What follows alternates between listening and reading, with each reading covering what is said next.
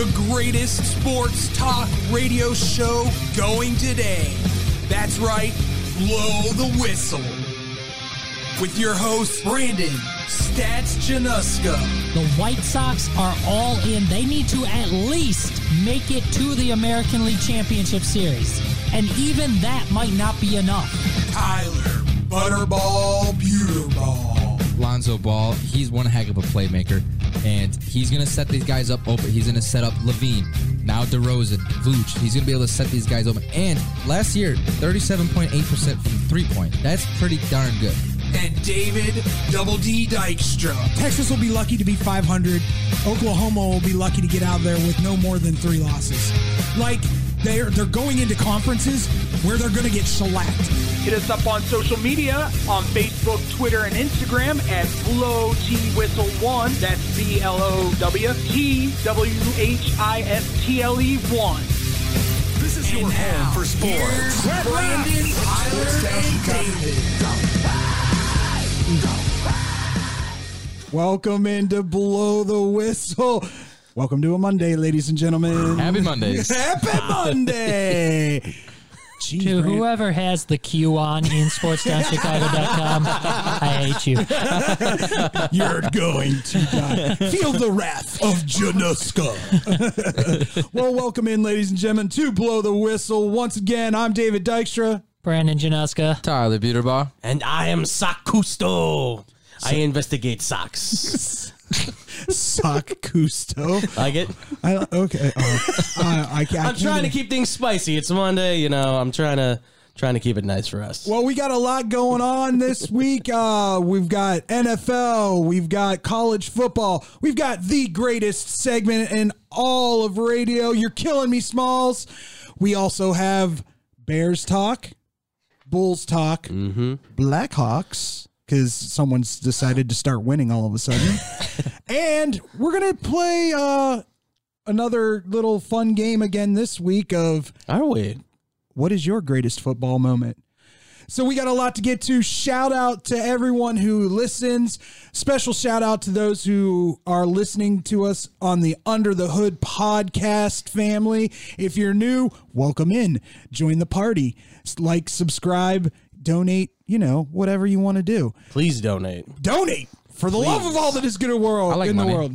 We all like money. We love money. Also, I want to take a special shout out to, the people that are our regular listeners. We're coming up on a year next week.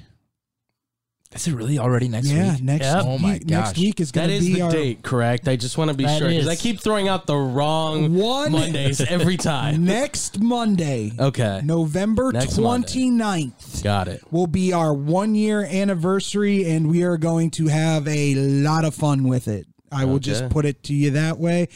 But since we have so much to get to, let's get to it, boys. First and foremost, we are going to throw out a question to our listeners.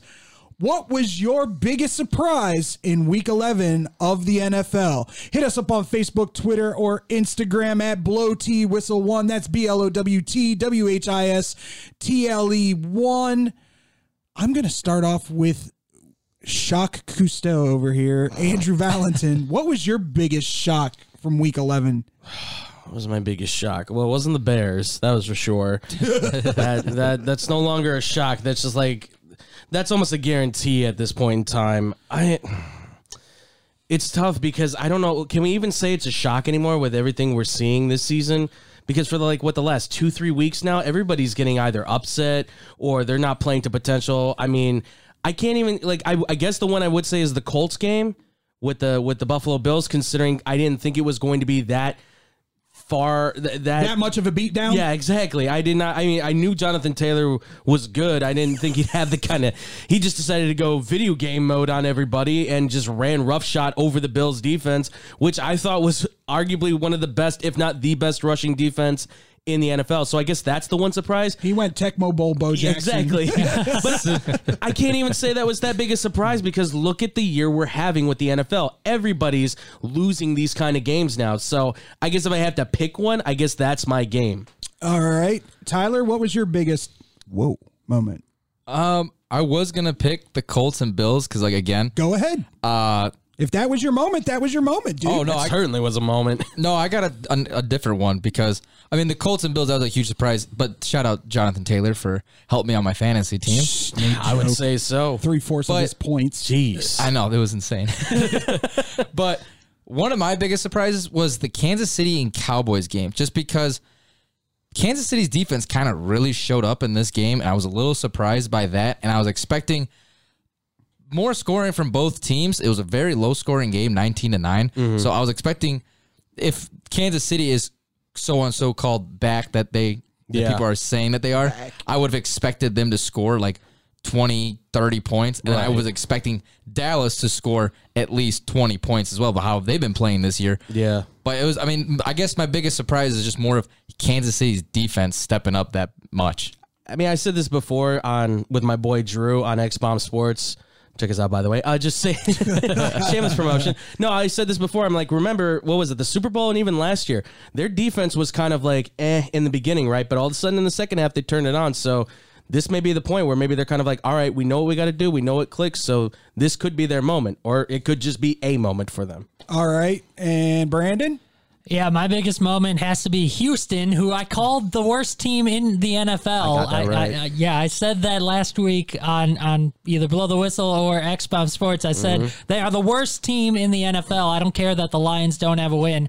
I still think Houston's probably the worst team in the NFL, but to come back and upset the Tennessee Titans, 5 or more takeaways now for Houston in back-to-back games.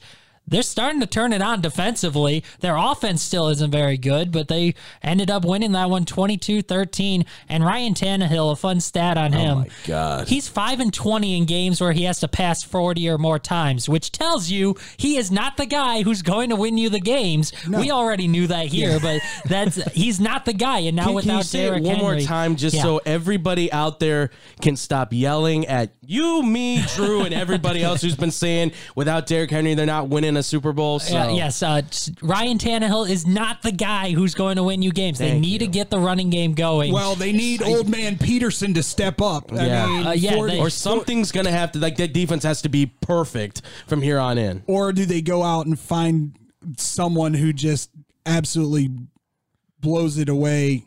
I mean, somebody that steps up out of nowhere, maybe. I mean, there is a certain someone out on waiver wires right now, or actually got released. So it's true. Le'Veon Bell is out there. It's very true. If you really want to go that route, I wouldn't if I was Tennessee. But I was just surprised that Tennessee would go after Adrian Peterson. I get it, like, great veteran running back from in his prime. It's gonna sell tickets, gonna sell jerseys, all that. But if you're gonna want a player that would need to step into the place of Derrick Henry, which is nearly impossible, Adrian Peterson's not that route. Yeah, you don't want to go after the guy that, obviously, Derrick Henry, I think you could say, listen, he is the new Adrian Peterson, if you will, of the NFL. Why would you go after what he will probably inevitably be towards the end of his career, which is, hey, he's going to the Hall of Fame. Will he have a Super Bowl? Who knows? You know, like, that's going to be probably his destiny. So because I don't get it either. I agree with you. It's such a heavy run offense. Yeah. I don't know why they would pick a guy that hasn't been relevant in, like, the past few years. Yeah, and he didn't have a bad game. He didn't. He did not. No. And as a team, they rushed for 103 yards. So it's not a bad rushing game for the team. It's just he's not the guy that's going to be there every down. For Tennessee, it's a bad rushing game. Yeah. But they did put up the 100 yards rushing. They actually put up 420 total yards in the game. So the yards were there, but their defense just fell apart, weren't able to contain the Texans, and they just weren't turning those yards into points. Yeah. They couldn't finish drives, and that's where it fell on Tannehill. Yeah, and that's the biggest thing. Like, when you think about it, too, Mike Vrabel is a defensive-minded head coach. So this defense not being there, that's concerning right now, especially for Tennessee. I will say the one surprise for me, at least, was the Detroit game. Yeah. I thought for sure this might be their first win. So close. I called Detroit. I didn't make those picks, but I came so close to getting that one right. I thought for sure that might be their first win of the season. Freaking Baker. Well, here's the thing. Chubb was back. That's true too. And he that played like he does. You can say what you want about Baker Mayfield, but when Baker has Chubb in that backfield, he feels so comfortable. It's a totally different Baker Mayfield on that field. Yeah, although he did throw 2 interceptions. I just want that clarified. But nevertheless, he still felt like he was in his zone because he's like, if anything, I got to hand the ball off to Chubb, Exactly. and I'm in a good mode. Yeah. Well, since we went over our surprises, let's look forward a little bit to Thanksgiving Day. Do you see any surprises Thanksgiving Day? Do I dare even? I mean, saying it for weeks. Here, so real quick, there, just to give you kind of a picture, this is the earliest that there has been a no undefeated or one-loss team in the NFL. So the upsets, if you think there's more upsets than usual, you're right. Yeah. There is. And going into this last week, there was not a single 2 or more game winning streak in the NFC. The AFC there were, but in the NFC, nobody had won more than 1 game in a row, which just tells you kind of the back and forth nature of this season. Yeah. Our buddy Brian Houston B-Mac. already has his take on the Detroit Lions, as we were talking about. Yeah. He said, don't worry, they'll get their first win on Thursday. I was going to just say, we'll there's get your into it. upset. I've been saying it for weeks now. I listen, the way this Bears team, unfortunately, I don't have enough to say that I think they can beat the Lions at this point. I really don't. Is it an upset, though? I would not be surprised if the Lions are favored in this game? You favored think by they're 1, favored? maybe. It's possible. Just being at home and all the missing pieces for the Bears. If Allen Robinson doesn't go, if Justin Fields. Yeah. Justin Fields to Dalton, I don't think is that big Allen of a Robinson a difference. big miss right now, though? I'm being Depends on very the quarterback, I think, because if Justin Fields is out there, No. it's not a problem because he likes Darnell Mooney more than anything. If Dalton's out there, though, Yeah. Dalton has a connection with Allen Robinson. That's where the problem is. So it's a lot doing with the quarterback. So. But see, here's my issue with Allen Robinson at that when you say that. There's a reason Mooney and Fields are so tight.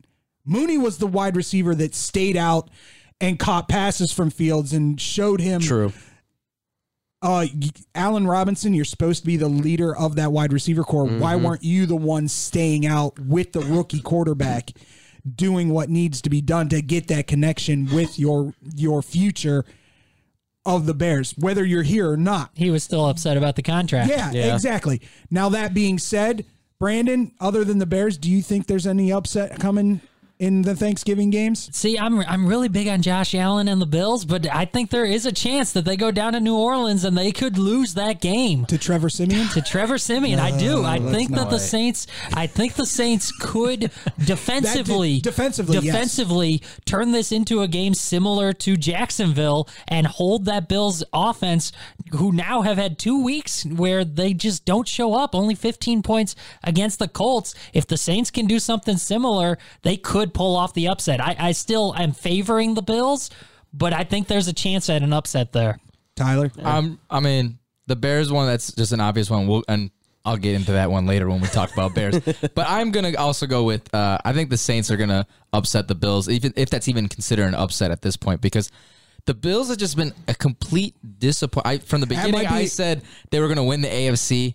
Right now, I don't even think we all picked them to be in the Super Bowl, pretty sure. That might be another one of those games that's just like a 1 or 2 point favorite by the Saints at home. And just how the Bills are playing right now is just, it's an utter disappointment. Saints are kind of a little hot right now with Trevor Siemian somehow. Yeah. But from the beginning who would have thought? Beginning of the season, I was very confused on this Saints quarterback situation. Yes. Never in like 1,000 years, or maybe even a million, I would ever thought Trevor Siemian would be riding as a starting QB at this moment.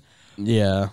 I will say this. If anything, it does say something about Sean Payton, I guess, as a head coach. As a He's quarterback brilliant coach, at getting quarterbacks out there and playing well. So, well, let me do mine real quick since none of y'all had the grapefruits to do it. I say the Las Vegas Raiders go into Dallas and beat the Cowboys.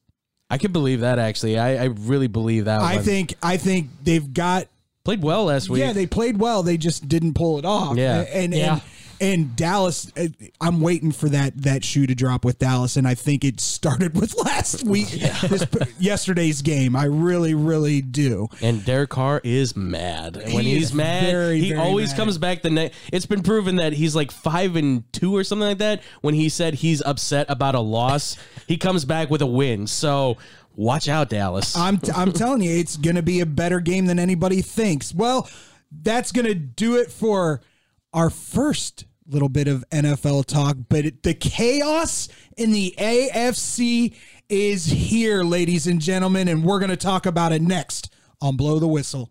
Taylor in for another touchdown. 5, it's a 1-yard run. The dynamic Jonathan Taylor. For 3rd and 4. Tannehill throws, and it's intercepted! Terrence Mitchell! That's the 4th interception today by Tannehill. Bill Belichick has his 16th shutout as a head coach in the NFL, his 13th with New England. This was a sound beating by a team that is definitely on the rise and to be reckoned with in the AFC. Highlights courtesy of CBS, ABC, NFL Network. Welcome back to Blow the Whistle. We're about to talk about the chaos that is going on in the AFC. I'm going to throw out a real quick question, and then I'm going to come to my boys. Who will represent the AFC in the Super Bowl? Hit us up on all our social medias at Blow T Whistle 1. That's BLOWTWHISTLE 1. Tyler, who you got?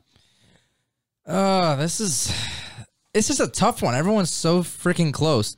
But with a healthy Lamar, I would say Baltimore. I think Baltimore would win the AFC. But I want to still say the Bills, but I mean, I don't know what the heck is going on over in Buffalo, that dumpster fire.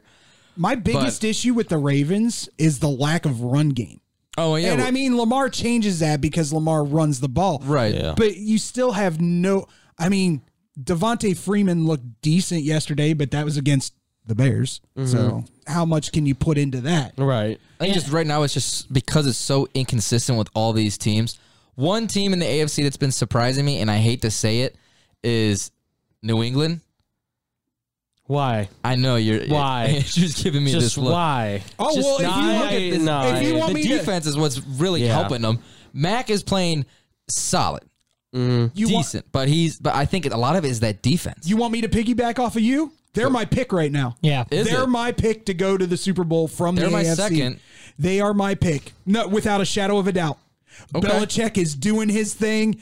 Mac's building, as much as we all hate to say it, Mac Jones is building more and more confidence every single week, and that defense is just playing balls out right now. They have the highest point differential in the league. Right 123. now, New England is the team to beat in the AFC. I'm sorry, Andrew. That's fine. If everyone wants to be wrong, that's okay. Who you got, Mister? I'm wrong. I'm taking the Chiefs.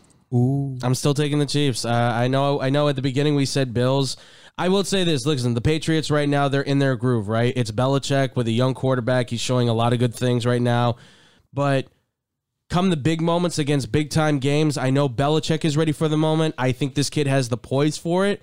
But when you're talking about a playoff winner-go-home type of situation, I don't know what he's going to look like. Obviously, it may be a different story by the end of the season, but the Chiefs have everything right now that I think offensively, in terms of, veteran ability, in terms of the speed and everything, and now the defense looking like they possibly are starting to get things together. I still think they have an opportunity here because, listen, we thought they were dead in the water for a few weeks back, and now they've started to resurge a little bit. I know this past week did not look good for the offense, but on the defensive side, you could say it was a win for them. So if the offense can get back on track and the defense can continue to build off of what we've seen the last two games, I think there's a good chance that the Chiefs are back on top of the AFC once again. Well, and very quietly, somebody was activated over the weekend for the Chiefs as well, which Yes. will make a world of difference for the Chiefs. Mm-hmm. That the running back Heides Colaire Yep.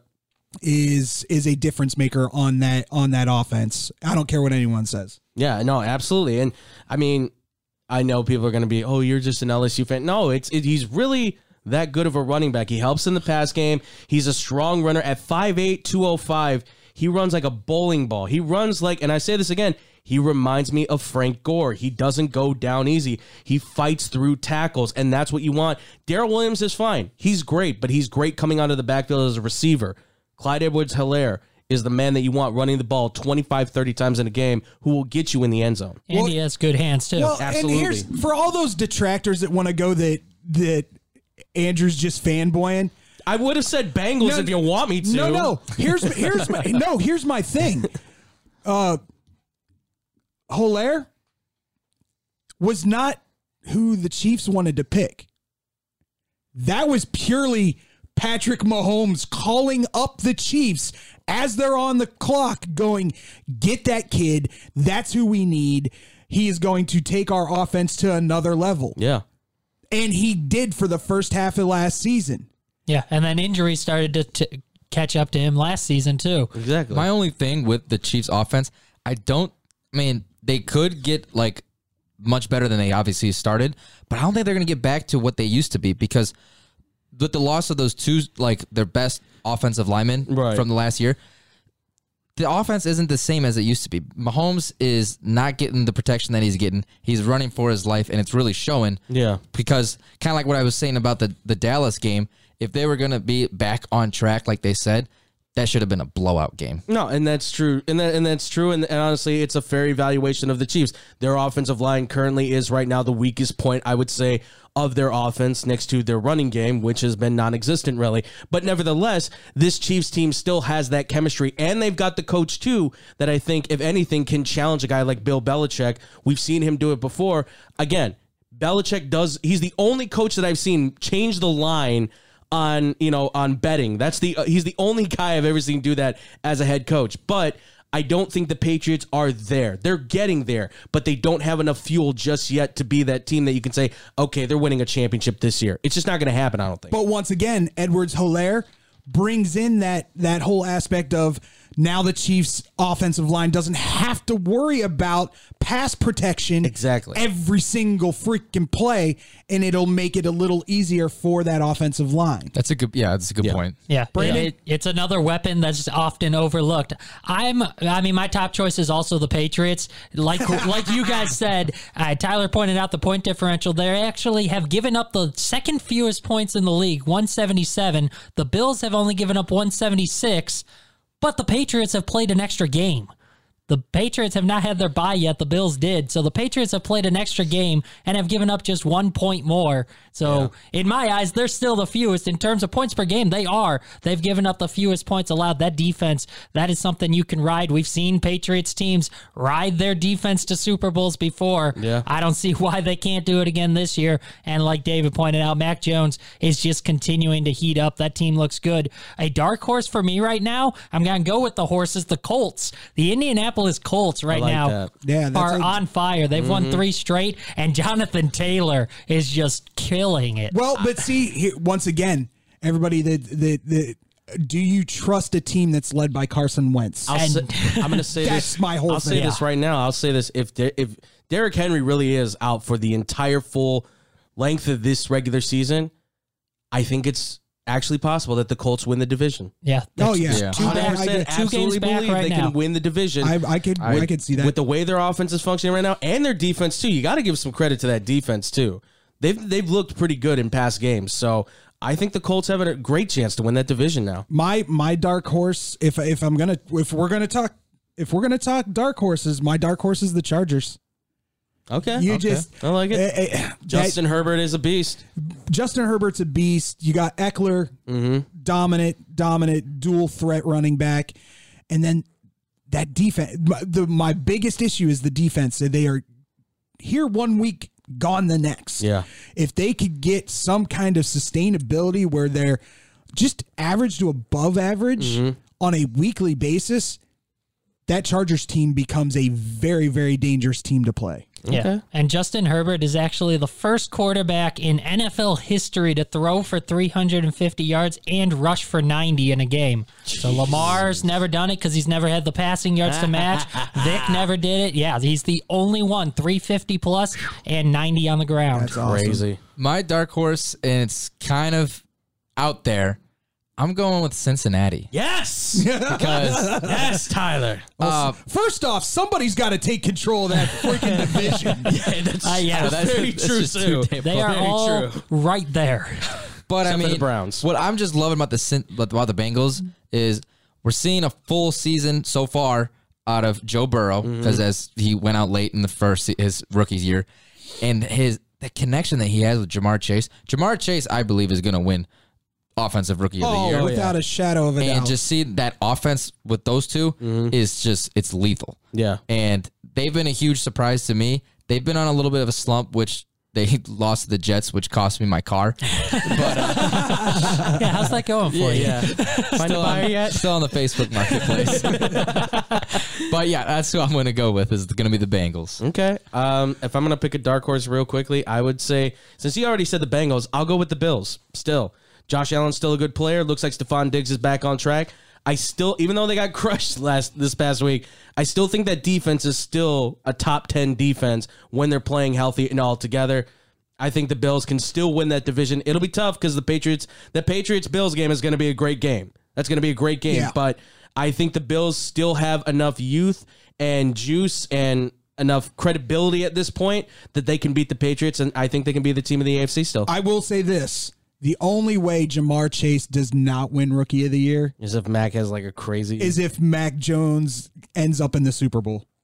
That's the only way Jamar Chase doesn't win the Rookie of the Year. Yeah, although voting, I believe, I know it is for baseball. I believe NFL is the same way. Voting has to be put in before the postseason begins. Oh, really? So it's Oh, just okay. based on Interesting. regular season. All right. Okay. Well, yeah. He's got to have some like crazy It's gonna 4 be, or 5 like, touchdowns. It's going to be games. those two 1-2. So when he though. plays the Jets, you know, he'll For sure. Well, I mean, it's going to be interesting to see how this AFC pans out. I mean, there just really isn't that dominant AFC team that we're used to being like, and you know what? I'm okay with it. Somebody it makes it fun. take it. Who wants it? who wants it? Makes it more Right? interesting. I mean, with the Chiefs being the way they were, it should have been the Chargers just taking charge of that division, but it just didn't happen for that time that the Chiefs were Yeah. just And I would have said Absolutely. I would have said Las Vegas, but they've just got too much they're going too on. much Yeah. back and So much. Too much happening in Vegas. Too much inner turmoil. Well, unfortunately, that's going to do it.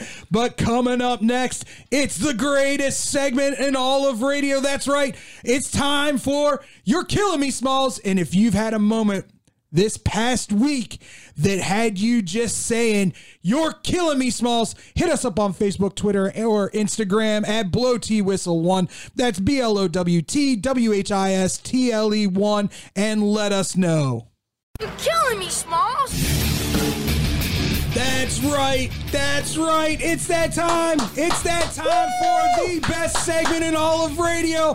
You're killing me, Smalls, ladies and gentlemen. And if you've had a moment over this past week that had you saying, "You're killing me, Smalls," hit us up on Facebook, Twitter, or Instagram at BlowTWhistle1. That's BLOWTWHISTLE1.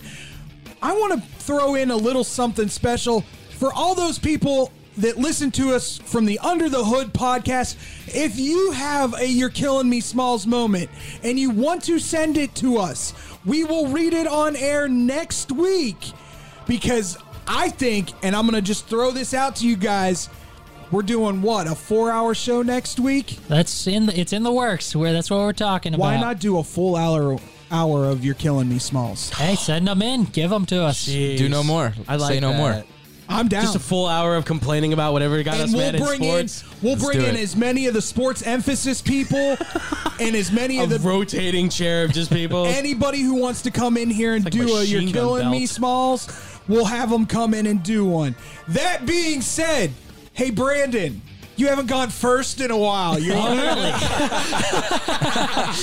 You're up. I'm going to go first like 5 straight weeks and be like, oh, you haven't gone first in a while. Really? Were you here last week?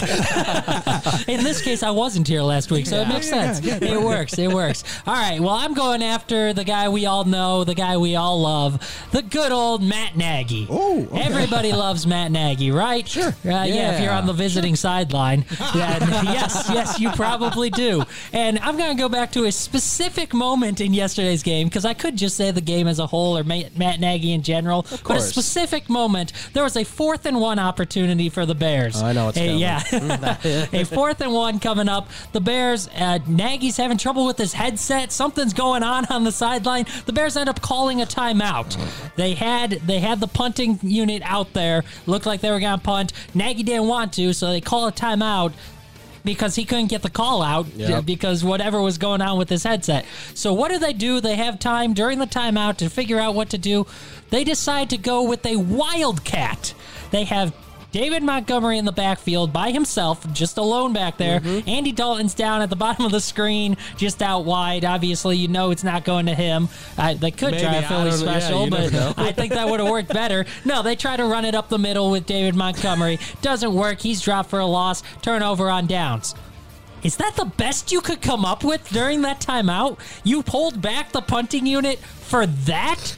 If you're going to do a wildcat situation, have Darnell Mooney or someone else in the backfield with him or coming across the side, in the backfield, so that there's another option.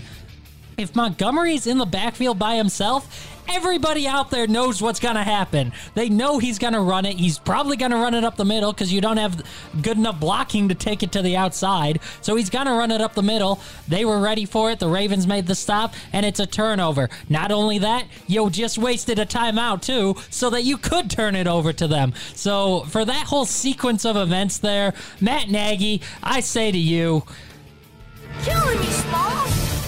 You know what's funny about that situation was when I was watching the game, when they were originally going to punt it, and then that headset thing happened, timeout, and then they decided to go for it. When they brought the punt team out there, the whole crowd was booing them, and then they called a timeout. Right. And I was, through my head, I was like, Nagy, did you really just get bullied by the Bears fan base to switch your decision?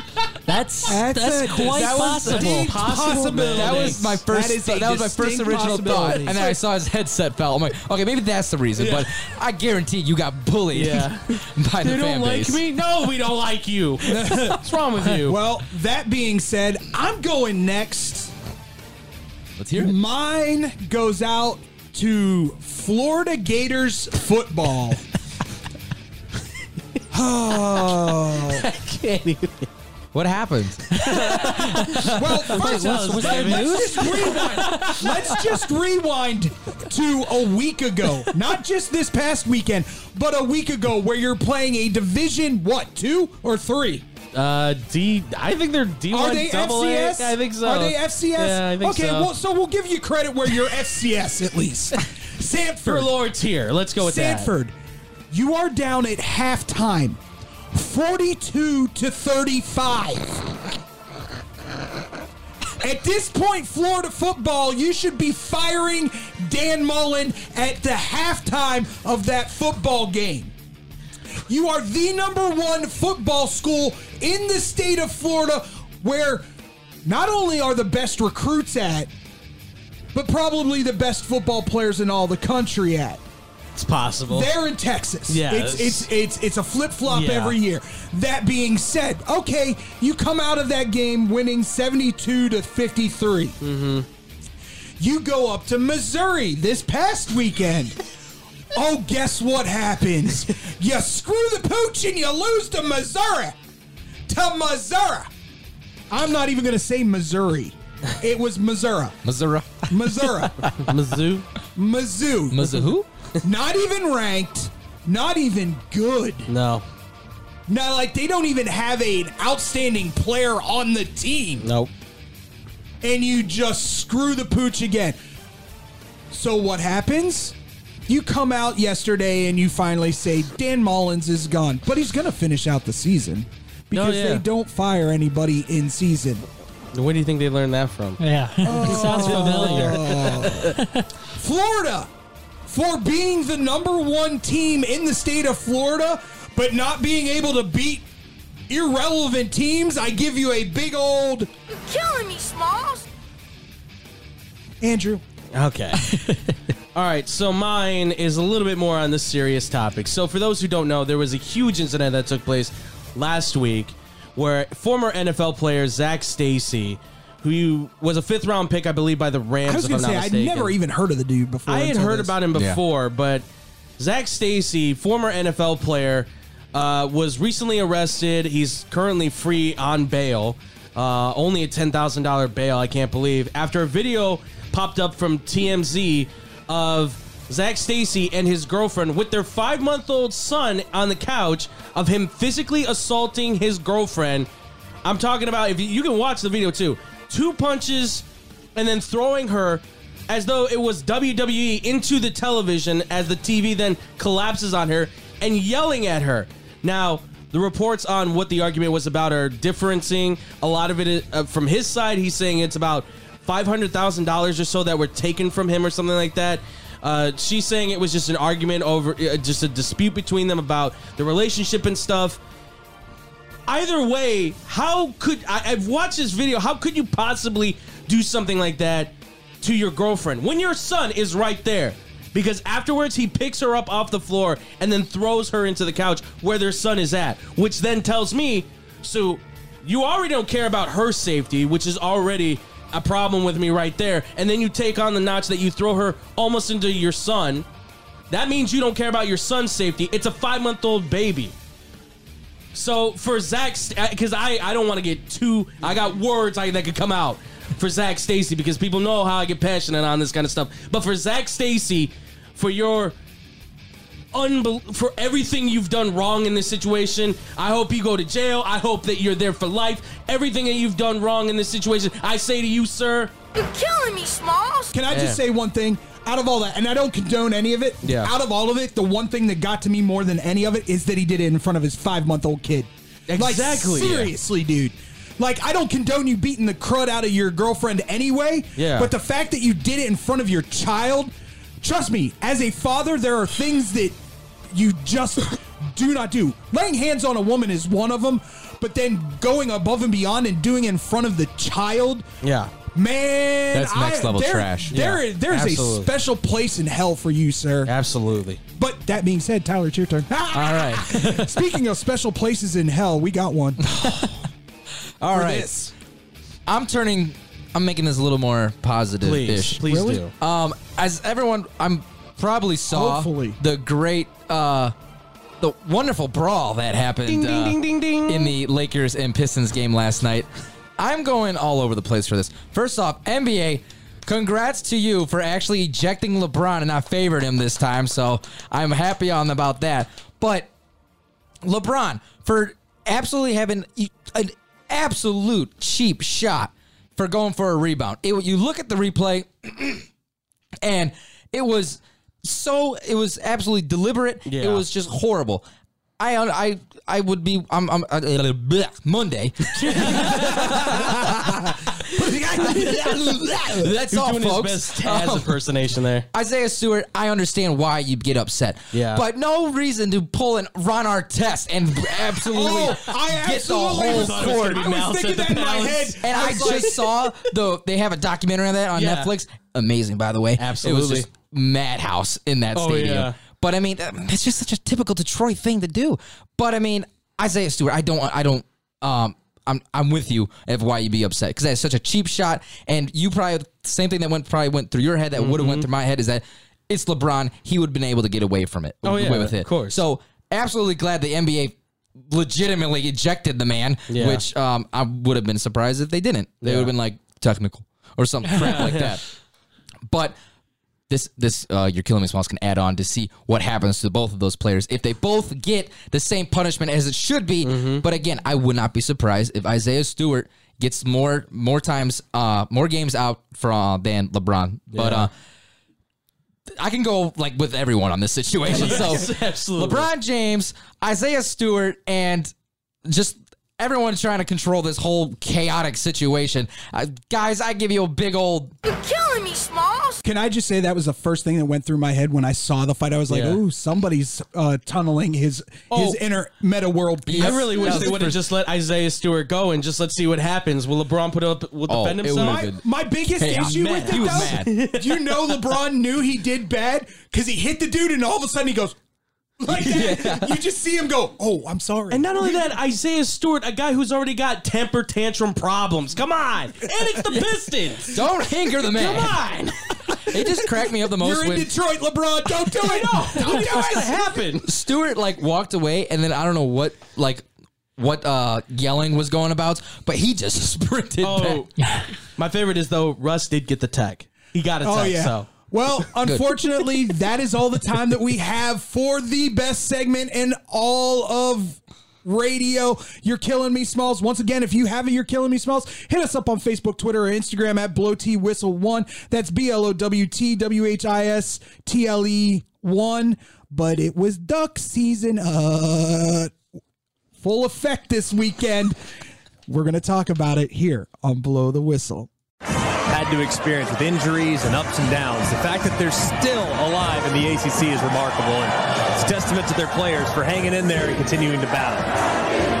48-27, the final score. Career wins in 17 years here, and really none bigger on this home field. It's the second time in their school history they beat a top 5 team at home. Wilson, Smith-Njigba, Olave, all over 100 yards, combining for 5 touchdown receptions today.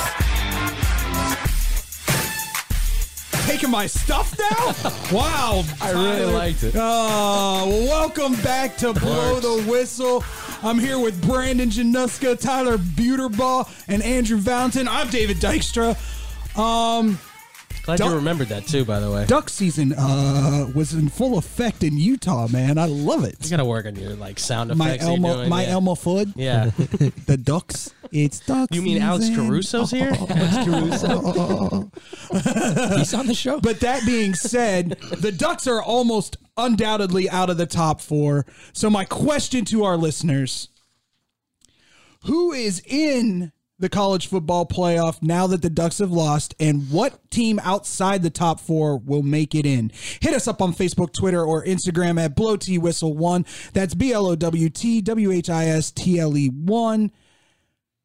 Brandon, thoughts? Who's your top 4 first off? So top 4, I'm going to go with Georgia, Bama, Ohio State, and Cincy. Okay. So those are my top 4 now as Oregon drops well out. Okay. And so, yeah, that's... Who's your dark horse coming out of the top 4 to be in the college football playoff if it happens that way? So the one, I mean, we talked a little bit about it earlier on. It's killing us to say it, too. Yeah, Notre Dame. Notre Dame is right there. They're right. I'll just leave now. They're on the cusp. You can leave now because I'm going to give you the reason why Brandon and I think this is going to happen. They're right on the cusp. I know Michigan, if they can win the Big Ten, I think they can possibly jump in as well. If they beat Ohio State next week, that's a for sure thing. Yeah. Tyler? I'm going to go with... I'm just going to go right down the line. I'll save you for last. Yeah, thank you. You can take all the abuse. Thank you. I got Georgia, Ohio State, Bama, and even though I said, I don't know, after I was watching that game they played against SMU, I think they can win out, and I think they'll keep them in the top 4, in the 4 spot. Cincy. Okay. We've converted him. Dark horse. I'm gonna have to. I was gonna say Michigan. But, I mean, I just don't think they have a chance against Ohio State after what Ohio State did to them, to Michigan State last Saturday. So I hate to say this as well. I'm going to have to pick Notre Dame. I mean, I don't see Oklahoma State going up there. No. Oklahoma State's going to end up pooing the bed at some point. They still have Oklahoma, right? The Bed River. Yes, they do. Yeah. I'm pretty sure. That's next weekend. Mm-hmm. There's going to be a lot of good games next weekend. Yeah. I'm going to go next. I say Georgia won. After the performance on Saturday, I think Ohio State jumps Alabama. Mm-hmm. And can I just say, Andrew, kudos to you. CJ Stroud's the real deal. I told you. He put on a show. If he was going to be, because he started off the season slow. Of course. But I mean, damn. And can we just say, just right here on Blow the Whistle, Olave is no longer the best wide receiver on that team. No. Grant Wilson is just is it Williams or Wilson? It's Garrett Wilson. Garrett Wilson, Yeah. sorry. Garrett Wilson. You knew who you were talking about. Potato. But Garrett Wilson is the real deal and probably one of the best wide receivers in the nation. Well, when you think about Ohio State, they've got 5 guys that are 5-star recruits at wide receiver, and 2 of them were the top receivers in the nation when their recruiting class. Yeah. So says everything about them. My number 3 is Alabama. Number 4 is Cincinnati. Yes, and unfortunately, and I'll give you the reason why. Go for it. Michigan does not beat Ohio State. That's fair. I think Alabama loses to Georgia unless, and I heard an interesting conversation with RJ Choppy from In the Action Dallas that happens every Saturday.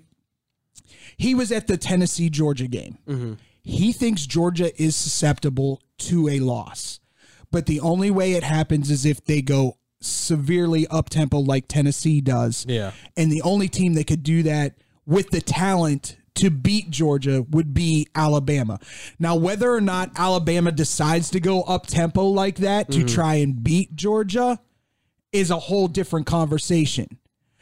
But if Alabama loses to Georgia in the SEC championship, it's Notre Dame, unfortunately. Notre Dame's going to be the number 6 team in the country, with Michigan being number 5. Michigan plays Ohio State. I don't see any way possible that Michigan beats Ohio State this weekend. I just don't. After what Ohio State did, because there is nobody on Michigan's team that is anything like Kenneth Walker III. What was that score at halftime? 42-0? Yeah.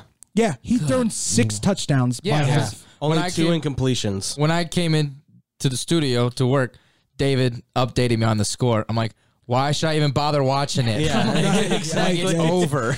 Game done. I was like, watch the Penn State-Rutgers game, because for some reason Penn State's decided not to come and play football, and it's 7-0 at half. But that's besides the point. Yeah. I'm going to take it to you, Andrew. Okay. Your thoughts. Georgia's number 1, clear-cut, undefeated. Ohio State's my number 2, obvious reasons. They're right now, I think, the second best team in the country. I would agree with that. Alabama, I'm putting them 4. I'm putting Cincinnati over them at 3. Ooh, okay. Just because Cincinnati, if they finish undefeated, I feel like they should at least get the 3 spot. And I'm going to probably... Tell me you can argue with us. It's either going to be Michigan or Ole Miss that gets in there, because I think Notre Dame loses to Stanford this week. Really? I think. Listen, well, now wait a minute. Is it in? It's in Stanford. It's in. Yes. It's in Stanford. That's okay. Stanford has been known to take Notre Dame to the woodshed at times. I'm not saying to the woodshed. I maybe shouldn't say that. Well, Stanford's had a couple big wins this year too. They've so upset Oregon. They have upset Notre Dame when they've been top 10 ranked in the past. So I think there's a good shot where if they, I mean, listen, they've been cruising really well. But Notre Dame's been clicking lately, and Right. I'm gonna be the first one to say they've looked really good over the last 3 weeks. Absolutely. But it all comes down to if Michigan can beat Ohio State. If they don't, I still don't think Notre Dame, I think, is number 5. I don't think they get in, though. Because I don't think, because they have the loss to Cincinnati, that's where I think you have to look at this. Do you think a 2-loss Alabama team gets in then? I wouldn't say no. They will find. Now, here's the thing, though. Noticeably, yes, I think they will find a way to put them in. Personally, if you ask me, I don't think they should be in. For a 2-loss team, I don't think they should be in there. Okay, so and you If said that happens, then Notre Dame gets in there. Who was your other dark horse? It's either Michigan or Ole Miss, because I don't think Oklahoma State's beating Oklahoma. I don't know if you can put Ole Miss in there, because I thought Ole Miss, they only have 1 loss. Well, they have 2 losses. See, you're not saying you're not putting Ole Miss in over Alabama with a 2-loss. So then it's Michigan then, if that's the case. Michigan would then be the other team that I would throw into that New Year's 6 then. I don't see Michigan being in the top 4. I'm sorry. Because the problem now... This is what I'm saying. Like, who are your other 1-loss teams? Because right now it would be Ohio State, it would be at this point Cincinnati goes undefeated. Yeah. And then at this point, if like I said, Notre Dame. Who are your other one-loss teams that are below, like say Michigan and? At this point, it's Oklahoma State. Yeah, Oklahoma would be the only other Oklahoma team and Oklahoma State that would have one loss at this point. See, and I think, and they maybe could jump up. I don't know. It's up to the rankings, of course. But once again, you're going to have all these. Just unless they want to put UTSA in there. The only way I can see Michigan hopping up there, and correct me if I'm wrong, even if this is possible, they lose to Ohio State next week, but they win out the rest of the season. That's the end of the game. State. What? They can't meet Ohio State in the Big Ten championship. Oh, okay. That's where I was getting it wrong. It's the last game of the season next week, or the regular season. They can't meet Ohio State in the Big Ten championship because they are in the same division. They're both in the East. Oh, that's right. Okay. So Monday. It's going to end up being, unfortunately, if Notre Dame loses to Stanford, Michigan loses to Ohio State, it's going to throw everything into chaos. And I hope it does. And it's going to be, and this is why I told, this is going to push the playoff extension then. Expansion. I told Brandon, I said, watch, if Alabama ends up being a 2-loss team, the committee will go to either 8 teams or 12 teams in December. Watch it happen. Watch it happen. Unfortunately, that is all the time that we have to talk about college football. This ends our number uno for Blow the Whistle, but we have our number dos. What the deuce? Coming up next, where we're going to be talking Bears, Blackhawks, Bulls, and then we're going to talk greatest football moments. In our opinion, the greatest football, whether it's college or football, that one football moment that stands out to us here on Blow the Whistle. Now here's a pass with a bubble screen to Mooney, who breaks free, and he got away from 2 defenders. Then it takes Andy Dalton 2 plays to get the Bears into the end zone. Dalton from the pocket, wide open is Goodland, makes the catch, and the Bears strike a 4th and 11. They hand it off. It's Freeman, and he's across for the touchdown. What a drive by Baltimore. Great job by the Ravens to squeak out a victory. Another tearjerker if you're a Bears fan.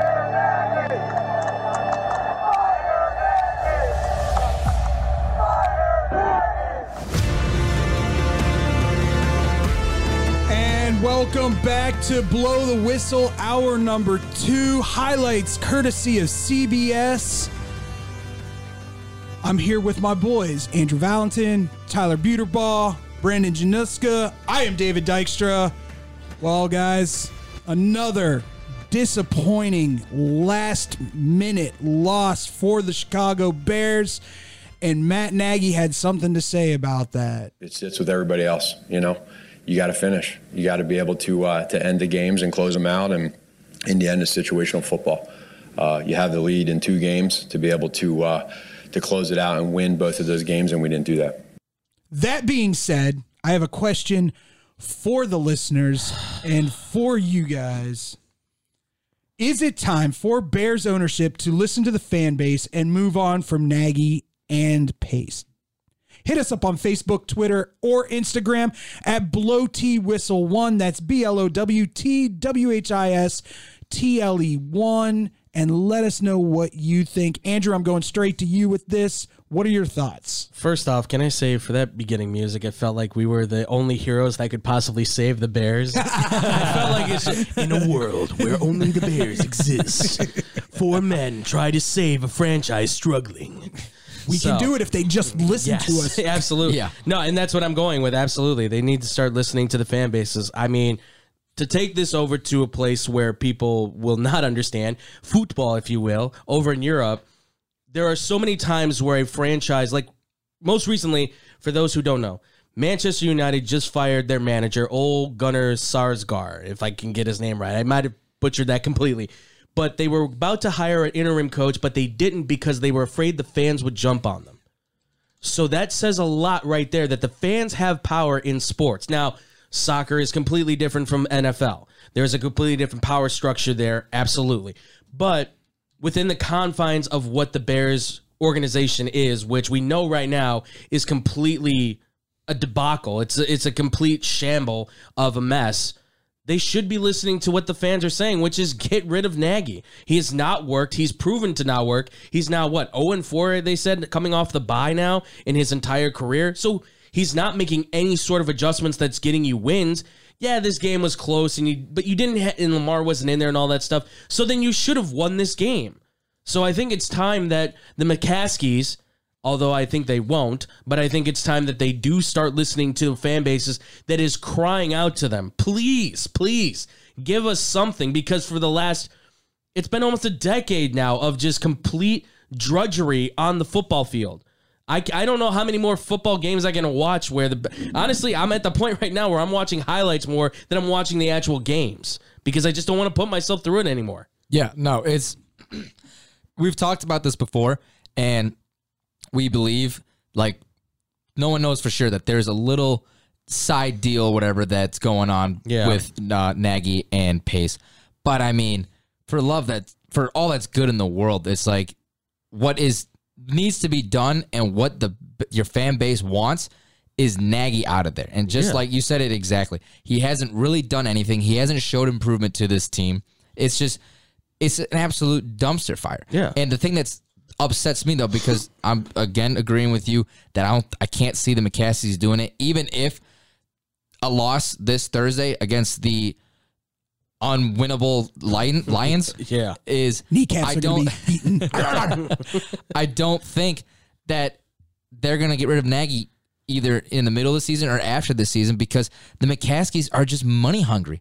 They know that they will get the money that they want from fans buying tickets or any of that crap, because I just looked at it. It was 99% capacity at Soldier Field, which is full stadium. And that's the thing that sucks, is that you have such true fans to this city and to this team that they're going to come see your crap show of a performance this season. And that's all you care about is money. Folks, you don't care about making this team better and getting to what they can be. Yeah, listen to the Bulls, folks. Honestly, if you don't go to the games and you see the prices drop, you might be able to make change. And I'm all about typically ownership. Don't listen to the fans, because fans typically overreact. You start 0-2 or something, they overreact.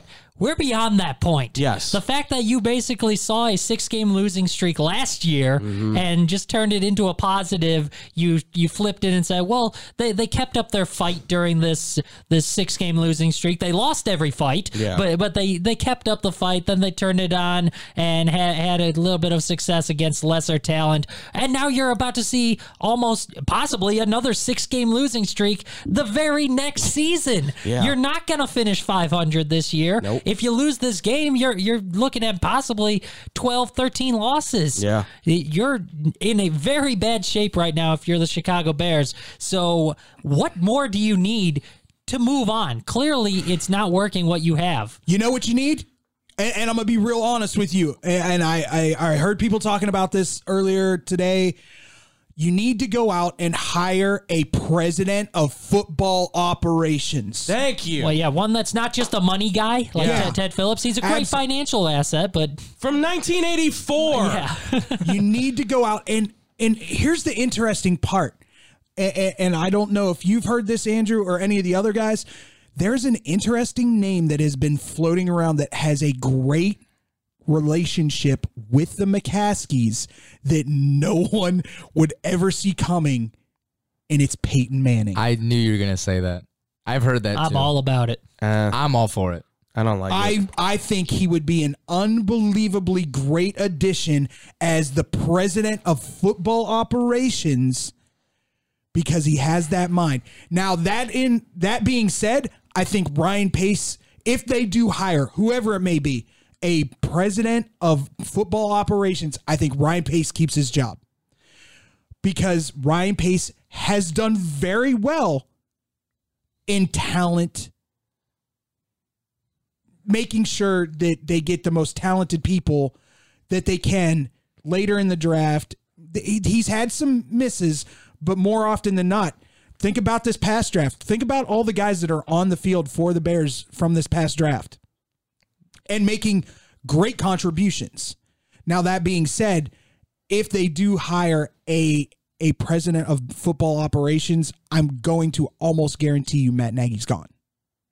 He should be. And I think that's where it's at. I think Ryan Pace has earned himself enough credit as being a talent evaluator to get him at least one more year with a coach that actually knows how to make adjustments during a game.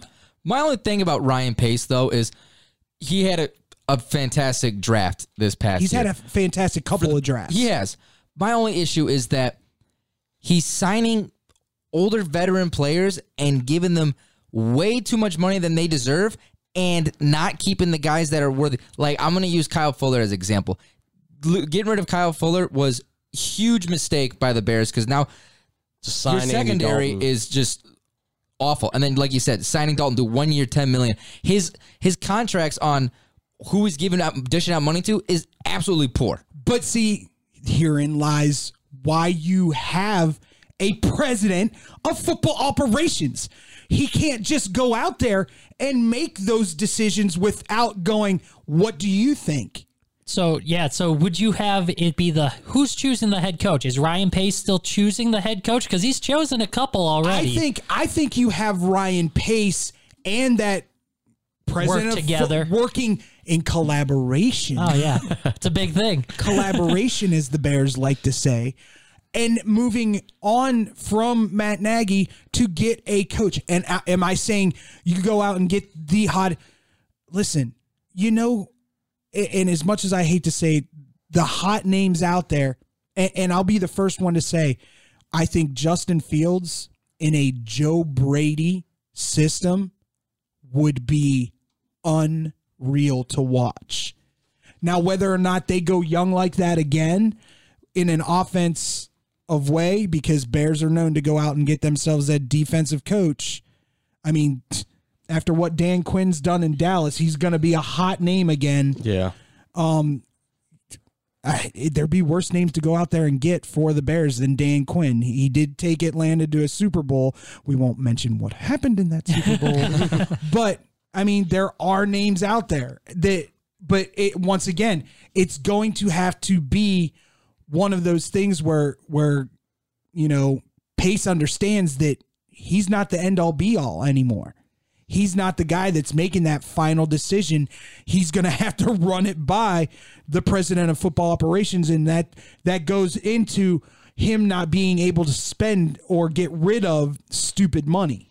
See, yeah, that makes sense. I think is because we're used to not having a football-minded president of the team in God knows how long. I can't even remember. I think that's like the big part of it. It was George Halas. That's it. He was the last guy in charge of all that stuff. So you were bringing up who to bring on as next head coach, and I've heard this name before, and I still sitting with it, is Joe Lombardi, Chargers offensive coordinator. Just what he's got going with that offense, I think he could make a fantastic coach. I mean, and bring more offense, more life to this offense. There's a lot of names out there right now that are sunshiny names. See, here's the thing. With you seeing Peyton Manning as the president of football operations, I get that he's a smart mind as far as football goes, and that's great and everything, but you have to remember, too, as a president, you also have to have that business intel as well. And that's one of the things that, as far as Peyton Manning goes, I'm pretty sure he's probably pretty good with that, but I wouldn't subject him to being the president of a football operation right off the bat. I would say maybe general manager, or how about this, even assistant general manager, probably I would go with. I've said this before. This is the guy I would go with. Lionel Vitale. He's the college director right now for the Dallas Cowboys. In the time he's been with the Falcons and the Cowboys, he's gotten Desmond Trufant, Jake Matthews, Devonta Freeman, Grady Jarrett, Ezekiel Elliott, Dak Prescott, Leighton Vander Esch, Michael Gallup, CeeDee Lamb, Trayvon Diggs, and Micah Parsons. He's found all those guys in college. Now, some of those are easy. You can find them no matter what. But as far as the GM, he's found some diamonds in the rough right there. Dak is easily the top one right there. Grady Jarrett's one of the most underrated defensive tackles. CeeDee Lamb we didn't think he was going to be this good. He's looking fantastic right now. And Trayvon Diggs is a steal right now in the second round. So I think he's your general manager, and I'm going with Brian DeBoer as the head coach. Because of what he's done with Josh Allen, put that with a Justin Fields, see what happens. I would even go as far as to say he got a steal with Micah at 11. Absolutely. Micah Parsons sitting at 11 this year. Not a bad choice. I'm just going by a little birdie in You'd it. have to offer him a lot of money. That's the thing. Peyton? He'd have to get paid big time. And you have to give him, by the way, too, full control of the team as the president of football. No interference whatsoever can come from the ownership. And that's the problem right now. The McCaskies get too involved because George thinks I carry my grandpa's name, therefore I am Halas. You are George McCaskey, not George Halas. I think, honestly, if you want my opinion on it, I think if they brought somebody in like Peyton Manning with that name or recognition, they would probably, and plus with the relationship that they have with Peyton, they would probably back off. I'd hope so. I would have to say that I could see them backing off a little bit and not poking their fingers in where it doesn't belong. Yeah, I totally agree. I think that they'd be willing to do it because they're friends with Peyton. Right. They're friends with the Manning's family. Yeah. So exactly. It's all about the trust there, and they're a tight knit group. The McCaskies are. Well, I'll tell you what. He can be the president as long as he promises Arch gets here.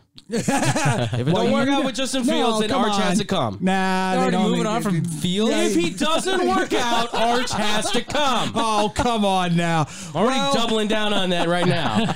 Someone was white hot off the bench for the Bulls last night. We talk about it next on Blow the Whistle. DeRozan the kick, extra pass to the corner. I need that, Kobe. Kobe. I need that, Kobe. Give it to me. Ball, extra pass. Kobe White, does he have another? There you go, Kobe. Give me the hot sauce. Find that stroke, young man. Find that stroke. DeRozan for ball. Extra pass. Kobe White. Oh, it's Kobe White night. Oh. Woo. Welcome back. Welcome back to Blow the Whistle here with Andrew Valentin, Brandon Januska, Tyler Buterbaugh, and me, David Dykstra. Highlights courtesy of NBC Sports Chicago. And that's right, Kobe White comes off the bench and is white hot. I liked that. That's right. It's a dad joke. I don't care what you say, Andrew. Whatever. You get passes because you aren't fathers. That's right. I do get passes. I get dad passes. But you're on a limiter right now. You got one more, and then that's it. Okay, so I guess my question to our listeners and to you, gentlemen, is how long do the Bulls wait to pull the trigger on a trade for another forward? Hit us up on Facebook, Twitter, or Instagram at BlowTWhistle1. That's BLOWTWHISTLE1. I mean, he came off the bench and was unconscious. Is this the time to strike? I say give it a little bit. He just came back. Give it a little bit more. Let the kid shoot it lights out like he did last night. Give it a little bit more. Bring his market value up, and then you can land something very special. But here's my issue with that. As we've seen, I'm only going on what we've seen in the past. White hot one moment, ice cold the next game. That's where true. He clanks. I mean, if they were to do it, if they were planning, like, I definitely think that they're planning on moving Kobe White elsewhere and getting, like you said, a big man. And I think if they want to do it like now, after last night's performance, I think he should do it now. But I do think they give it a little bit more. I think he's just coming off an injury. And I'm sure other teams are going to be like, all right, it's a small sample size. Yeah. Let's get a little more sample size. Andrew, your thoughts? I think they're going to have to wait. Yeah. I don't think they really have a choice at this point because, number one, they still don't know what's going on with this whole investigation thing. That's my first big thing about this because they may lose draft picks. And if you lose draft picks, you're losing some of your capital because you're not going to be able to trade Kobe White straight up for like a top big man. You're going to have to add some picks. You don't think Sacramento goes straight up for Bagley Jr.? And that's the one I focus on because that's the one I've heard the most about is Bagley Jr. coming to Chicago.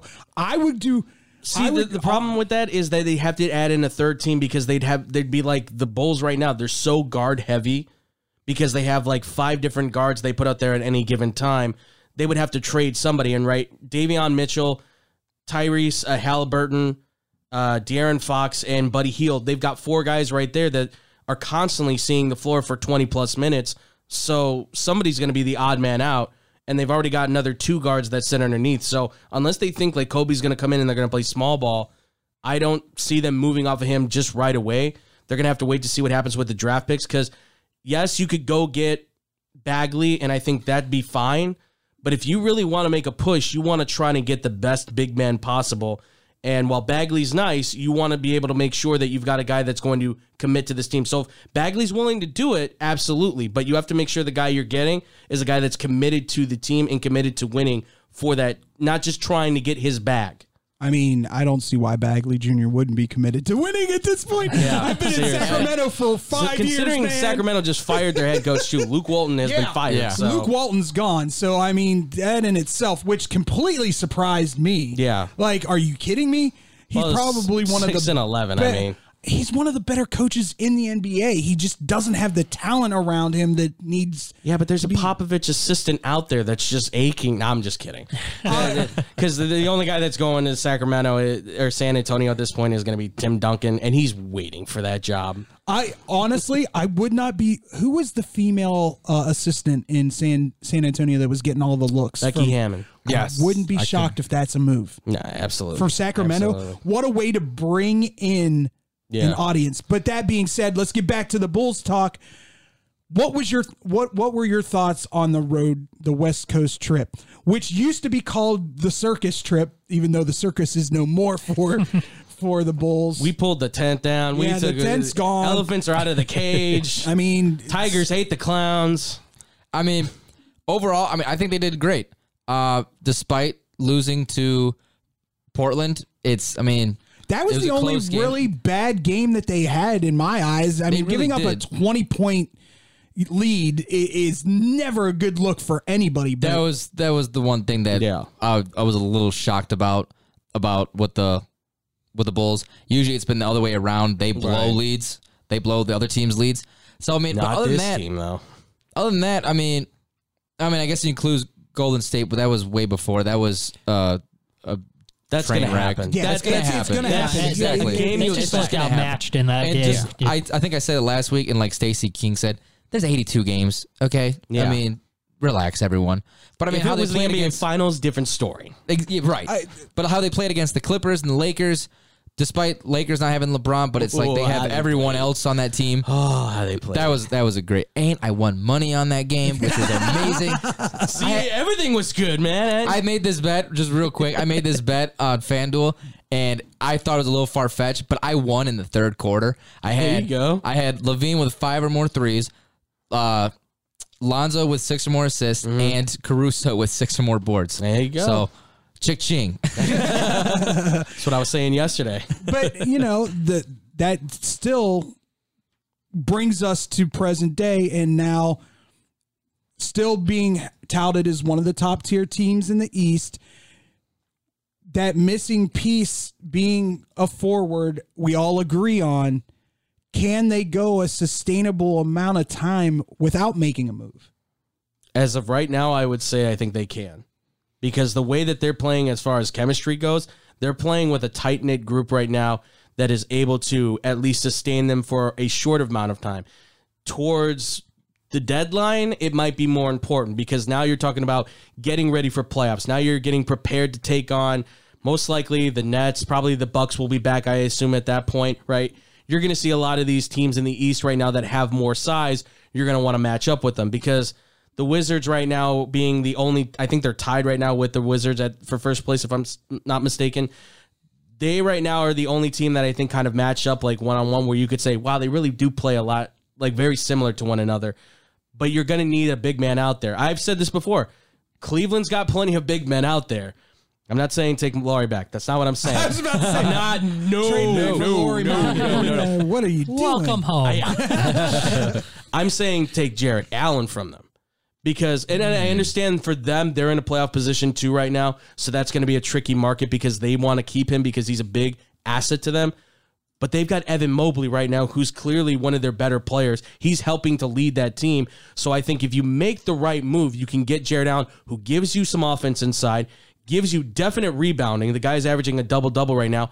And I think he's one of the leader in blocks in in the NBA right now, as he's a block specialist. So I believe he's up there, yeah. Yeah, so you're talking about a defensive specialist who adds scoring inside while Patrick Williams is out, and he's 6'11", 250. He's not going to be he's not going to be easy to move right off the bat. So I would say if not him, there's Robert Covington in Portland. Again, there's Christian Wood in Houston right now, or there is Marvin Bagley still in Sacramento. He's probably the cheapest option, but there are options out there that you can go explore that can help this team. Yeah, there's many options, and I liked all the ones that you said. But yeah, I don't think that they need to make a move just now. We got to remember that Vooch is not back yet. Exactly. And they're still playing solid, great basketball without him. But, I mean, he should be back soon, I believe. I mean, he's been gone for about 2 weeks now. Yeah. So he's got to be back soon, and that will just help the Bulls' big men, that center spot, once he gets back and get that starting five, the original starting five, back together. And I haven't heard Jared Allen, and I like that. That's a good option as well. It's just, it all depends of what the Bulls can offer, because what we talked about earlier, they're lacking draft picks. I also have heard a little birdie talk about Patrick Williams being in on that trade package. I mean, there's always that option too. And listen, I wouldn't want to give him up just yet. Yeah, he's improved every year. Those are just I've seen a couple articles here and there saying, he could be part of that package. Yeah, although here's what I'll say. If you can, listen, if you're getting one of the top power forwards out there or a top big man out there, if you have that option, and that means Kobe, Patrick, and a first-round pick have to go for that, and you think that's the guy that can be on this team to help you win a championship, as a fan, I'd hate to see the number 4 overall pick leave and say, so we just wasted a pick, basically. But if that means I'm getting this special talent that's going to take this team to the next level, I'm obviously all for it. I'm going to do it. I mean, Domantas Sabonis is one that's rotting in Indiana right now, not doing anything with them. He could be a potential option. He's a 6'11", 7-foot power forward big man who shoots threes and can defend, and he passes the ball really well. So there's plenty of big man options. So yeah, if Patrick Williams has to go, but it means we get a special player like that, I'm all for it. And if Williams is going to be part of it, you want it to be more than just this year too. Absolutely, it's got to be years. It's got to be years on it, as well as top talent. If you're going to put in a guy like Williams, and with how Arturas has been dealing, he's aggressive. I have faith in him that he'll make a good decision if whoever and whatever he's going to trade. Another guy that just popped in my head, and I'm not a fan of saying this, but he's been playing better this season, but I highly doubt Dallas would move him. The unicorn. Okay. Porzingis. Just because you brought up big man with 3-point shooting. He's gotten a little better, but there's no defense. So, that's why I don't want him on the team. I'll throw out. Why would you? No. Why would you want that? I'm going to just put it out there. Why would you want that prima donna on a team that is showing cohesiveness, collaboration, because we use collaboration for every team here in Chicago, showing such great team chemistry? Why would you want to bring a guy who is obviously all about himself into that kind of atmosphere and possibly mess with that chemistry? That's a good point. I was going more on the skill aspect, but with how he's been doing, with skill, he'll be totally destroying that. Heck with skill, man. Listen, you could, case in point, James Harden. Let's just put it out there. What has he done for the Nets other than to whine and complain about the minutes nothing? You know what I'm saying? Yeah. Kyrie Irving. I'll just leave it at that because. Let me just throw out one more. Karl Anthony Towns. If you would like to get out of Minnesota, hello, come on down, folks. Come on down. He was on my radar. The wish list last year or two. Him and Vooch with this team. How the heck did I not think of him before Porzingis? Scratch what I said about Porzingis. Forget what the heck I said. I don't know why Cat didn't even come in my head for a minute. Come on, but no. Forget Porzingis. Come on, can go fly away. He's over there going Porzingis over Towns any day. And I'm like, wait a minute, Big Cat, baby. Well, I'm telling you. That being said, the Kings' reign has been quite prosperous for the Blackhawks. We tell you why here on Blow the Whistle. Hawks have the puck after the face-off in the Vancouver zone. Gustafsson, long shot, tipped in. Hagel got a piece of it, I think. And Brandon Hagel, who got away with the trip, I believe is open to scoring on a deflection in front. Highlights courtesy of Sportsnet. We want to thank all our listeners for staying with us, listening to us. Woo, that snuck up on me. Got all choked up because we're about to. It's almost time. It's almost time. We also want to thank and welcome back in all the new listeners and our regular listeners from the Under the Hood podcast. Thanks again for listening to us. But that brings us to, I know Brandon's super excited. It's David's favorite time of the show.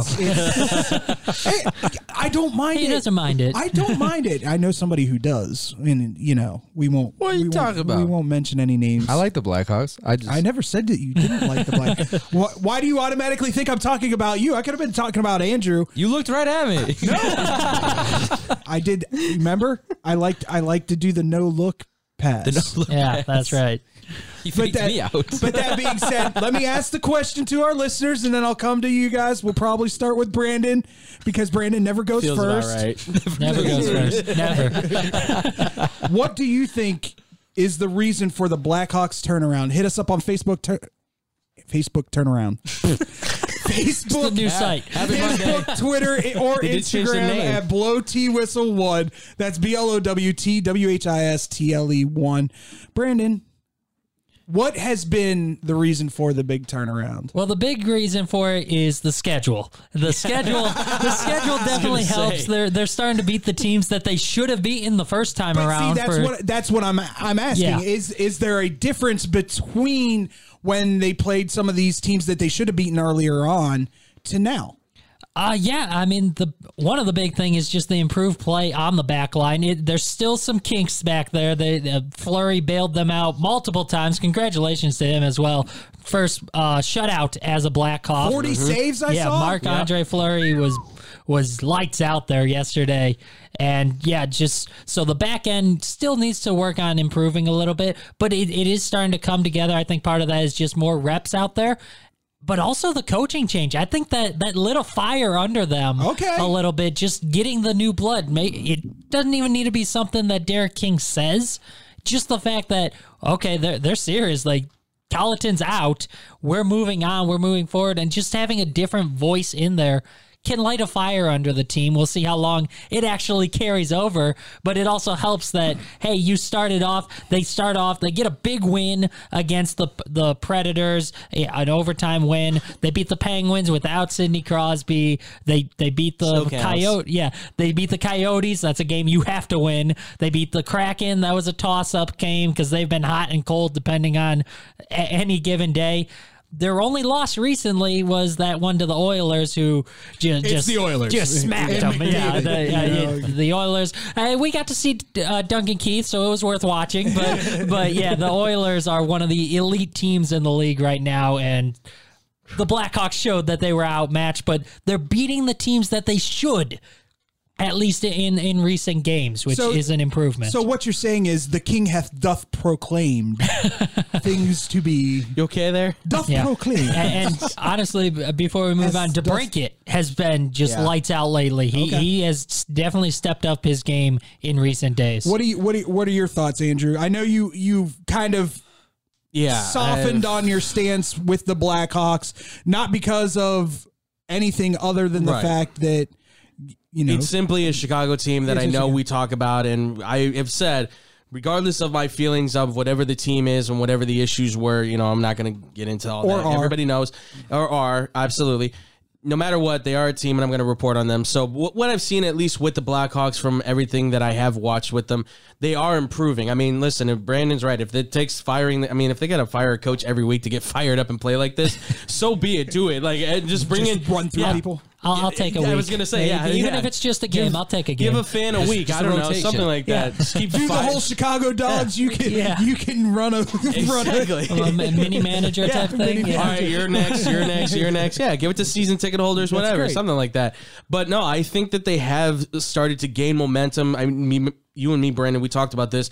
they needed this stretch to be able to gain the momentum, I think, to start stepping up and figuring out exactly who they are, right? You said DeBrincat right now, I mean, he's leading the team with goals. You've got Patrick Kane still leading the team in points. Seth Jones, by the way, has started to kind of step it up too. He's been very integral, especially in getting the assist for the defense. And of course, Marc-Andre Fleury has been standing on his head out there, along with Lankinen too. He's been doing the job too. Lankinen's had a couple really nice games as well. They've been really good. So I guess that brings me to the, do you see this defense getting better the more this season goes and progresses? It has, and one of the names that has really stuck out to me in recent games is Jake McCabe. He has really stepped up his game here in the last couple of games, and DeHaan is kind of a hot or cold guy most years, but he's actually played extremely well over the last 2 or 3 games as well. And you mentioned Seth Jones picking it up offensively. He's got to be the leader back there on defense along with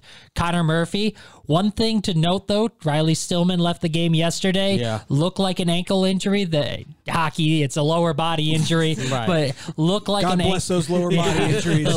Look like he may have twisted an ankle out there, so that's a guy to watch out for. He's kind of the enforcer out there. Stillman, very physical in his play, so that could be a big loss if he's out for extended time. Okay. Offensively, I know we've talked a lot of defense. Offensively, what are you seeing? Is there better play offensively? Are they about the same as they've been? Just the defense has stepped up a little more, so the goals that they are scoring are counting more. Do you see anybody showing improvement? Yeah, I mean, I mentioned DeBrincat, 6 points in his last 5 games. That he has really stepped it up. It always helps skating with Patrick Kane, of course. And those two, a great connection just between the tic-tac-toe pass to score that they had a couple games ago. Patrick Kane is just unstoppable. He really is. He can do we talk no-look passes. Patrick Kane is amazing at it, behind the back, through the legs. It doesn't matter. He just seems to always find DeBrincat, and DeBrincat has the knowledge to get into space. He knows where Kane wants to go with it, so that connection is huge for this team. And then Kirby Dach has really stepped up his game as well, skating on that top line with those 2 wingers. Obviously, again, it helps skating on the line with Patrick Kane, but he's really stepped up his game at the dot as well, which is always helpful to not have to just rely on Jonathan Toews to win faceoffs, have some help from other guys as well. Well, and that's key important too, because you need Kirby Dach to become that next guy. Again, we don't know how much longer Jonathan Toews has, not to say he's been doing bad or anything. He's been really good with the team as of late. So you need Kirby Dach, though, to start being that other center that you can say, okay, when the puck drops, we know he can start winning it, and he's really starting to show that effect. And I think you're seeing another side to Kane right now where he's getting these assists, which is, I think, adding to his game, right? He's always been a goal scorer. He still is a goal scorer. We know he is. But now I think he kind of feels like he's in a good place where he's like, you know what? I think it's kind of not a passing of the torch yet, but it's kind of like slowly moving the torch towards DeBrincat, where you're saying, you know what? This is the guy that I think can take over for when I'm going. So, and I think he's recognizing that, and that's why, like you said, Brandon, you're seeing the chemistry between those two, which has already been built over years and years playing with each other. It's now at a fine point where he's like, I'm going to just feed this guy. If he's going to be on his game and scoring goals, we're just going to give it to him, and he's going to be the new goal scorer for this team. I'll just take the back seat, take my shots when I can, and feed DeBrincat. Okay, so that being said, does this trend continue? You want to start? I can start. I think it's going to be more up and down, unfortunately, just because I think it's towards the back end of the season, I think, is when they start dealing with a lot more of the tougher teams. I mean, I think they've got a couple runs there where they're going to be really tested. And you should beat, like Brandon said before, you should beat the teams like the Coyotes and the Kraken who are new and all that stuff. It's, can you beat Edmonton? Can you beat, Carolina? Can you beat these teams that are clearly on top of the world right now, running roughshod over everybody, right? Can you beat Colorado? I don't know if anybody is going to be able to beat them. They look like they're on running hot right now. So I don't know. I think it's going to be a lot more up and down with this team right now, especially towards the back end. You might see a more significant drop. Again, though, this team, they may not want to say it, but they're kind of in the state of a rebuild. as much as these moves don't really make not that a rebuild, it's a reboot. Right, whatever they want to call it at this point. You can say whatever you want, and then you can say anything you want about adding all these big pieces. But I feel like at this point, it's just going to be a rocky road. Yeah, looking at their upcoming schedule, the Flames are going to be a tough one. That's tomorrow night. I think it's a winnable game, though. I really like the way the Blackhawks line up against them. Then they take on the Blues, who have really fallen off after their hot start, which I thought was a matter of time before they fall off. I talked about them earlier on a different show, and it's like they look... I know their record is good, but they really haven't played good hockey. Yeah. And now it's starting to catch up to them. So I think that's a winnable game at home for the Blackhawks next Friday this Friday against the Blues. They should beat the Sharks, and then that's when it starts to get a little tougher. The Capitals, the Rangers, the Islanders, and then the Rangers again. That's going to be tough. That's to start off December. Yeah. That's going to be a challenging stretch right there, and that's your chance if you're the Blackhawks to really show that this streak is real, and it's not just beating up on the lesser teams. Just play good hockey. Play the way you did against Nashville. You took them to overtime. You ended up winning that game. And if you can play disciplined hockey, you can stay within your own game. Those are winnable games. It's going to be a challenge. You have to play nearly perfect, but it is doable. Yeah, if they can come across 3-1 in that little stretch right there, I think I'd take that. I think they can, and if they do that, I think there's then some promise to say that the outlook does look a lot better than what it has at the very beginning of the season. What I'm seeing right now with King stepping up in the coach position, I mean they've turned it around. They looked in a lot better. They're getting more wins now since I'm going blank on his name. The coach before King, Colleton, yeah. It's gonna be. I think it's gonna be bumpy, but I think they're on the right path to get back on track and kind of continue of where they were last season, and like with all these new additions of talent. Yeah. All right. Well, we are going to have to just wait and see if this hotness continues for the Blackhawks and the Kings' reign continues. But that being said, we want to hear what your greatest football moment is. Where were you when this football moment happened? Hit us up on Facebook, Twitter, or Instagram at BlowTWhistle1. That's BLOWTWHISTLE1. And we will let you know ours here on Blow the Whistle.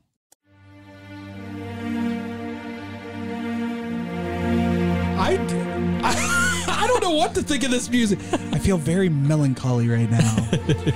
We are here to talk about the great football moments that just have been ingrained in our memory as the greatest college or pro football moments that we've ever watched. We're here to talk about them. We want you to let us know yours at BlowTWhistle1 on Facebook, Instagram, or Twitter. That's BLOWTWHISTLE11. Sorry. Did you think I was gonna? No, it's the music. I'm like, what are we in a Batman movie? What? Hey, we're talking about music selection courtesy Tyler Beaterbaugh. You're welcome. It felt like I should have been standing on a rooftop being like, we're talking about great football moments. We need some dramatic stuff here, ladies and gentlemen. Right, I like it. Presented by Odyssey. And actually, right? An Odyssey selection. That being said, you know who I'm going to start with? Who? Brandon. The guy who never goes first. I never go He first. did the no look again. That's why I knew it wasn't me. But I couldn't tell. He might throw All it right, off Brandon, again. give us one. All right, I'll just start it off since I'm going first. I'll start with the obvious one. And that's Devin Hester running back the opening kick in the Super Bowl. First one, still the only one ever to run back an opening kickoff. I remember exactly where I was. I was at my house, sitting on the couch. People were still getting settled in because who cares about the opening kickoff? Well, when Devin Hester's there, you have to. I was sitting on the couch, had my food already, and yeah, he runs it back, takes it to the house.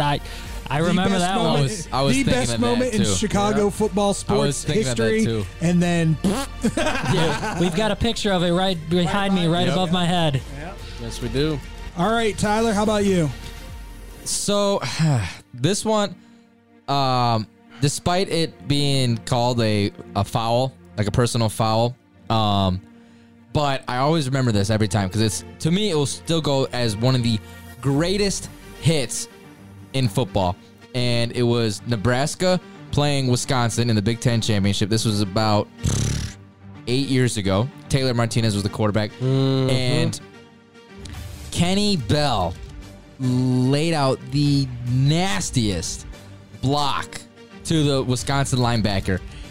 If you see this in slow motion, the linebacker totally just took off he was probably about 3-4 feet high and just totally flipped. But they called, and it was going to be a touchdown, but they called it back. And so, while even the announcer, I can't think of his name, but he's the usual Big Ten announcer that he always gets so excited. I love hearing him. But, Gus Johnson? Yes. And should take over for Al Michaels. Joe Buck. He was even saying that she's like, that's football. He's like, I remember hearing it. He's like, that's football.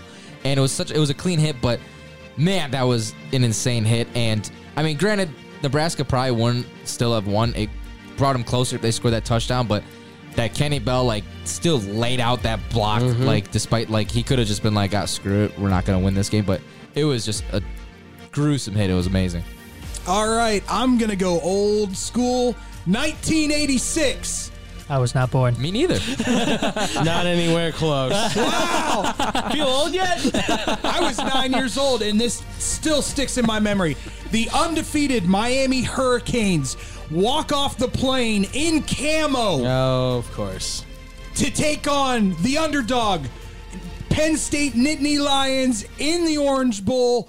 It was the Fiesta Bowl for the national championship. Vinny Testaverde, Heisman winner, goes in, is taking the Miami Hurricanes down to beat the Penn State Nittany Lions with moments left on the clock, and throws an interception to Shane Conlon for Penn State to win their second national championship in less than 10 years. Giving Joe Paterno his second. And the reason I remember that is because it was one of the few times my father let me stay up late to watch a football game at my grandfather and grandmother's house in Chicago, mind you. Okay. Oh. So, yeah, that's one of the ones that sticks out for me. Do I have to pick just one? No, we're going to go around again. Okay. Round table. I guess the one that really sticks out to me more than anything, big moment, was the first time I ever watched football, actually, and that was I watched USC versus Texas, and I watched that whole game, and it's the Vince Young running into the end zone to win the game, and that was the moment that I said, and I was 13 years old, and I said, I want to play that game. I want to play that. That's the sport that I want. Or no, I wasn't 13. I was younger than that, but still, I was like, that's what I want to do, and that was the moment for me that kicked off football, and ever since then, it's been sports all day. So, I mean, it's a huge moment. You can't forget it. And it made both of those teams legends. And now they both suck. That's the unfortunate thing. They both suck. That's a really good one. All right, coming back to you, Brandon.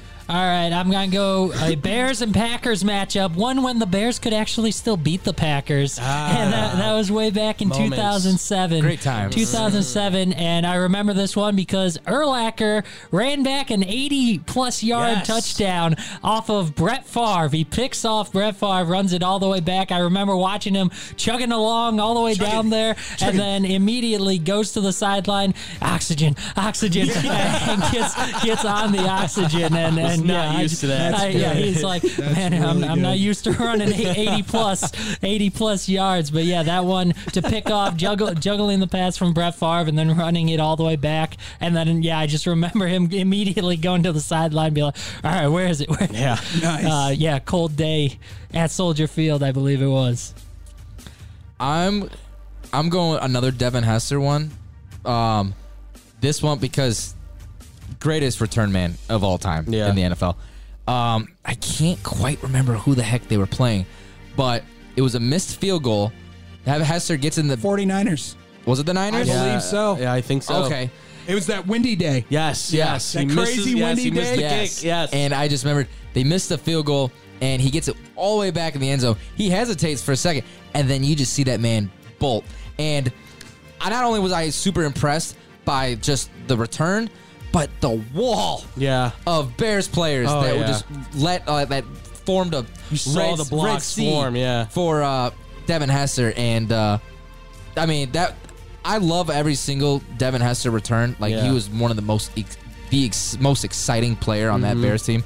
But, I mean, that one I just love the most because I just love how he 110 yards. And he, just the fact that he hesitated and was was able to go from 0 to 20 in like a second. It was absolutely insane. The Giants actually. The Giants. Sunday Night Football, against the Giants. Rough.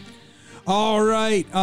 This brings me to my most fiscally beneficial game that I've ever been a part of. There we go. That's what I want to hear. This week, once again, I'm going to date myself because I was able to bet on it, and you guys were probably in your single digits still, if even born yet. Well, we won't know until you say. Boise State versus Oklahoma. Oh, okay. I didn't watch that game, but I watched that game from pillar to post. I actually had money on it. I had picked Boise State to win outright.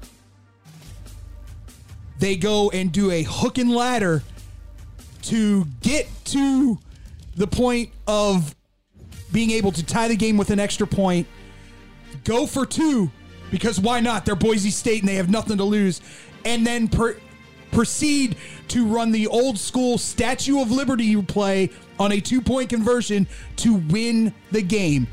The running back, who I can't... Ian Johnson, then proposes to his longtime girlfriend after the game because he said if they won the game, he would propose. Still married, by the way. I still married to this day. That's crazy. I completely forgot about that. Just because of the plays to win the game, my favorite. Absolutely. I'm going to throw one out there, and then I'm going to give real quick ones as like just an update. LSU winning the national championship. Heart to heart, LSU fan. I see Joe Burrow cook the Clemson Tigers. Great. And then I'll also throw in the kick 6, of course, for Auburn, beating Alabama, knocking them out of national. I was at a restaurant watching that, and the whole restaurant went insane. Me too. Everybody went ballistic. And the better part was my general manager was an Alabama fan. Nice. And then finally, I'm going to throw it out too because Michael Crabtree's one of my favorite. Texas Tech catch to win the game against Texas. Yes. Stayed in bounds. I don't know how he did it. Absolutely. But my friend, you made me very happy. You made me a fan. And you made my brother also a lot of money. I'm just saying. Well, unfortunately, that is all the time we have for this week. Next week, 1-year anniversary of Blow the Whistle. We are going to have a extravaganza with multiple people coming in and joining us. Maybe some celebs, maybe not. I can make a few. There's celebrities in our eyes. Celebrities in our eyes, for sure. We are the celebrities. Yeah. But that being said, this is me, David Dykstra. I'm Andrew Valentin. Brandon Januska. Tyler Buterbaugh. Saying so long from Blow the Whistle. Up next, it's Roberto Lopez's Wide World of Sports, or as we like to call it, Robbie's World of Sports. Coming up next here on SportsTownChicago.com.